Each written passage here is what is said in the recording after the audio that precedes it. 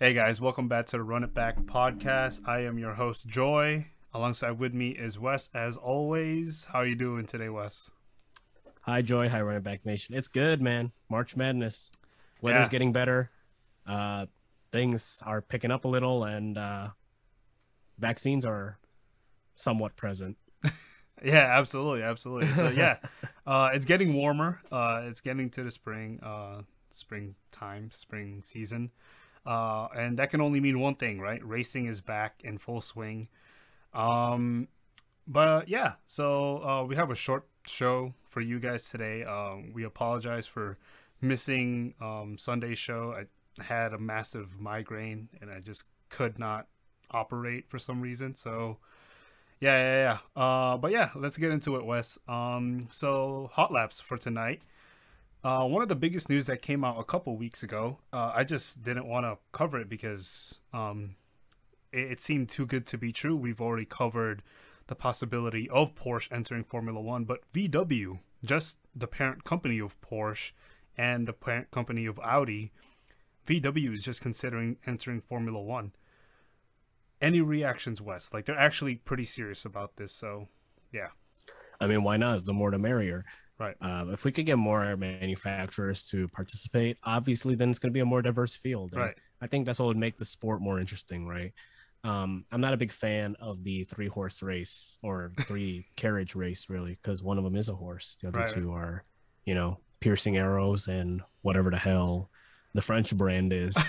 But it I would like to see diversity Right, because you look at other sports, right? There's obviously more than three teams, right. so why can't there be four or five or six? Mm, And I understand the counter argument to that could be like, look, it's too expensive, it's not profitable. right, You're probably only going to make money in the short term as opposed to the long term. I get that. I get that. But at the end of the day, it's an entertainment factor, right? right. And of course, as a consumer of that entertainment factor, you and me both, it doesn't make any sense just seeing the same three brands over and over again. Well, yeah, absolutely. I love that you pointed that out because I remember at some point in Formula One we had seven. I think it was seven manufacturers. We had Ferrari, BMW, Mercedes, Renault, Honda, and Toyota in the same constructors, right? So that's six. But yeah, like I think it because VW is also the rated as the biggest car company or the biggest manufacturer in the world. Like just imagine the audiences that they could reach just by entering Formula One, and pretty much Formula One's popularity is already booming. Imagine if VW joins.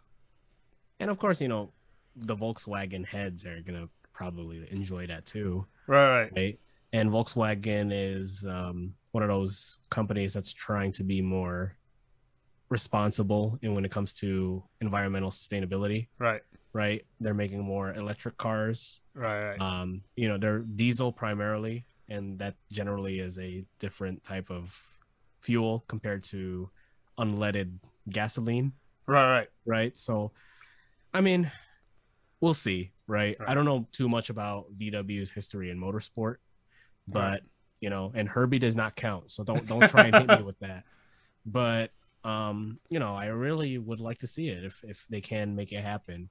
Otherwise, I'm sure Stefano Domenicali is going to open the door for other manufacturers with the racing heritage to try and get back in there too. Yeah, absolutely. And yeah, I'm also glad that you pointed that out, Wes. That VW was kind of involved in the scandal for their emissions testing. Pretty much, the car knew when the car was at a emissions testing site and it would produce less emissions, and then of course the scandal cost VW billions and billions of dollars.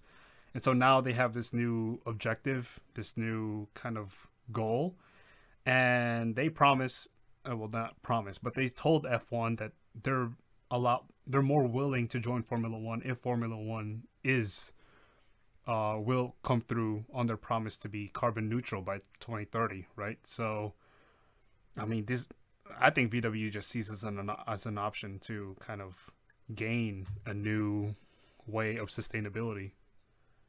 Sure. And I'm really excited to see how the landscape of Formula One really shakes out. Not just drivers, but also teams, tracks, everything. And having this VW consideration and Porsche consideration on top of that, I think will kind of help drive that to see a more open competition in Formula One. Right, absolutely. So, yeah, let me list out the three teams that VW has actually been in contact with, possibly for, like, of course, for an engine supply.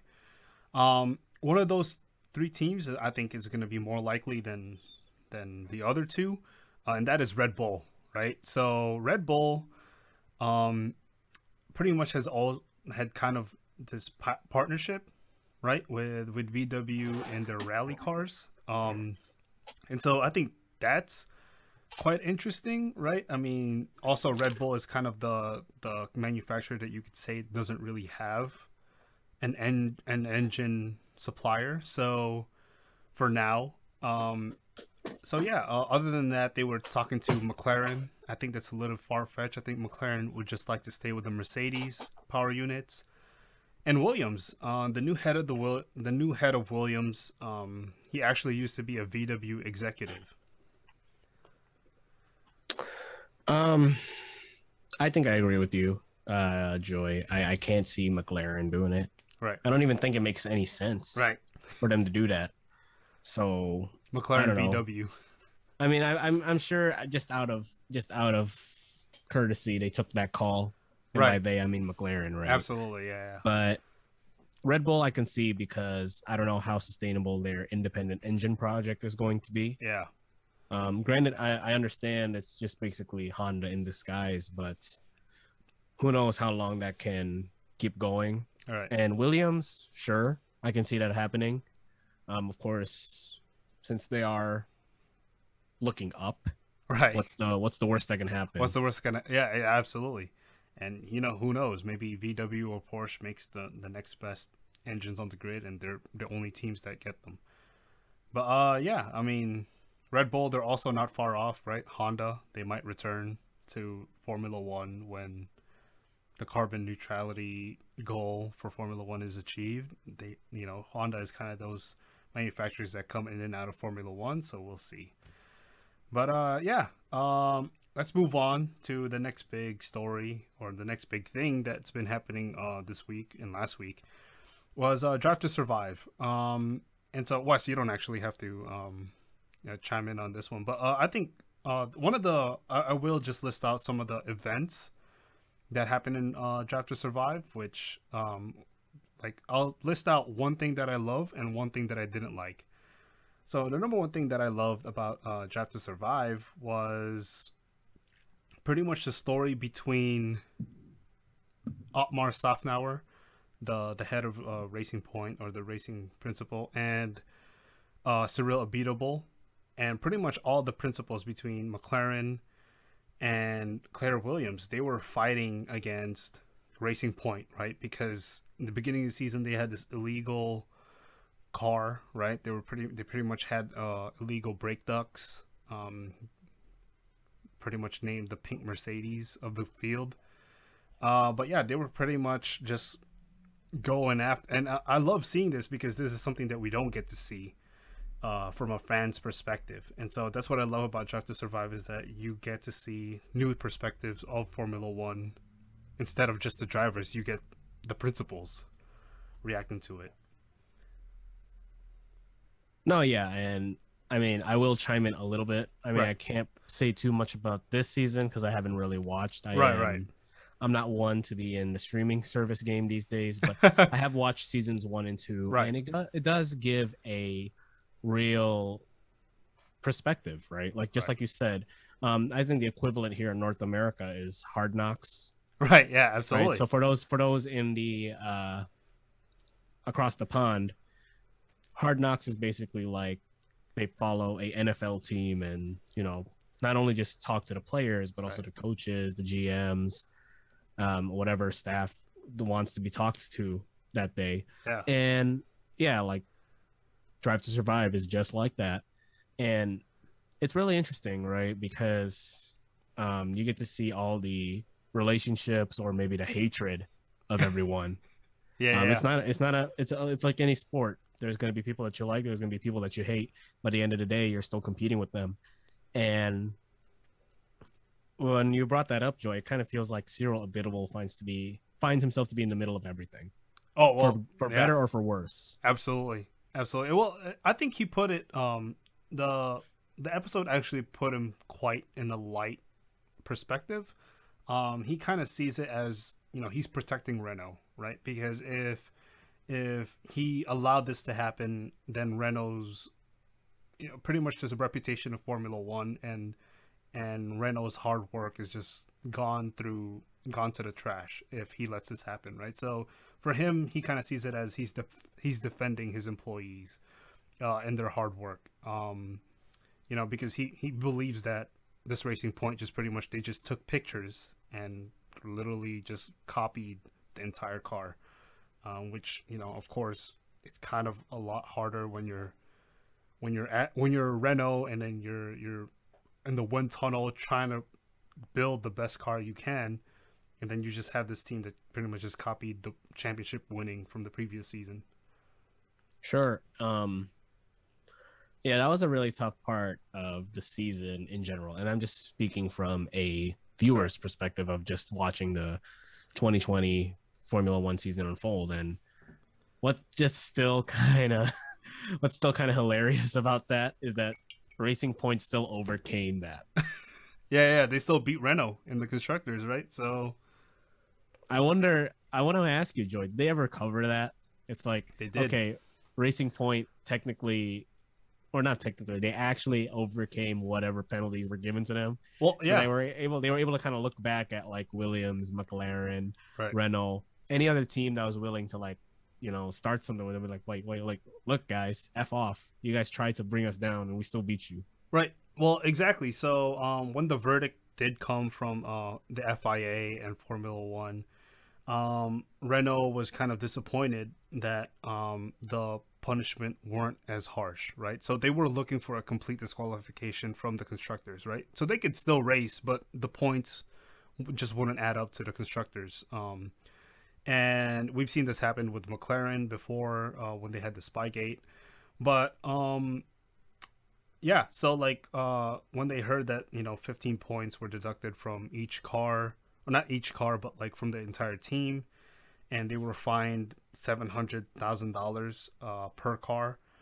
Renault took it as a joke because, I mean, literally, they were asking for disqualifications. They didn't feel that they were in the spirit of the sport. But Joran is my brother. If you guys are listening, but me and Jordan were discussing that they probably would have let it go. They probably would have let Racing Point off the hook with nothing but a slap in the hand until Ferrari also filed a complaint. Not a complaint, but like they pretty much was in that force that was against this Racing Point, right? And me and my brother were talking like when McLaren, Ferrari joined Cyril Abitable. I mean, these are the two of the most powerful teams in Formula One. Then the FIA doesn't really have a choice but to kind of punish for Racing Point, right? Yeah, no. I mean, it's just really that whole situation was really a mess. Right. Yeah. And at the end of the day, it kind of just really didn't do anything because, like I said, Racing Point still finished ahead of those teams. All right, except for McLaren, but yeah. Except for McLaren, right? But yeah, I was just kind of like, oh man, like you do all of that, you make this huge media stir, right? And for those that finished behind Racing Point, you still lost to them. So It makes me wonder, like, well, I mean, granted, for one of those teams, or both of those teams, their team principal gave up the team and the other one just got fired. So, well, I would have loved to know, Joy, how DTS covered that. So by those departures, I mean Claire Williams departing and Cyril Abitable getting pretty much laid off. And no disrespect, I don't mean any harm towards those two people, right? You know, they are pretty much very capable of doing their jobs. It just so happened that Ooh. results weren't there. Well, here's the thing, Wes. I actually only watched until episode 7, so I don't know if maybe like in the last episode they just kind of give Cyril Beatable his last hurrah, and probably they probably showed the tattoo. I just haven't really seen it, but Oh, okay. yeah. I mean, you're absolutely right, right? So like, Cyril Beatable doesn't have to worry about Racing Point anymore, because yeah, I mean, I haven't even seen if they covered Ricardo's first podium, so I'm on that episode where they actually portray Norris and Sainz to hate each other. So yeah, it's kind of weird. So unlike Hard Knocks, Wes, they're kind of stretching the truth. And, Yeah, that doesn't look right. Right, Because obviously in the other media out there, Sainz and Norris actually love each other. they love each other. Yeah, yeah, absolutely. So yeah, I mean that. I guess well, there you go. You kind of beat me to it, Wes. But yeah, that's the number one thing I don't like about Drive to Survive is that sometimes they do depict a different story from what we already see from the media. And the one that ticked me off the most was kind of yeah, Norris and Sainz just having this massive heated rivalry. There's also a play in radio messages. And yeah, I didn't really like that. So, but yeah, other than that, Wes, I definitely do recommend it. Me and my brother think it's the best season of Drive to Survive so far. And yeah, you get to see one of the drivers bare ass on the show. No spoilers. Oh my. But yeah, That's not a selling point for me, Joy, but thanks for letting the listeners know. yeah, absolutely. I mean, if anyone listening, if that's a selling point to you, then yeah, absolutely. But yeah, that's pretty much the show that we have for today. But yeah, guys, it's race week. It's race week. So this Friday, Saturday, and Sunday is gonna be. I'm just gonna be extremely happy. I can't believe Woo-woo. Formula One is back. It didn't seem that long ago. I mean, we ended the last season in December, so my goodness. But yeah, that's pretty much the show that we have today, guys. Don't forget to check out the No Decision podcast alongside me and Wes. So yeah, we're gonna cover a lot of the recent fights in boxing, the new deal that just came out for AJ and Fury.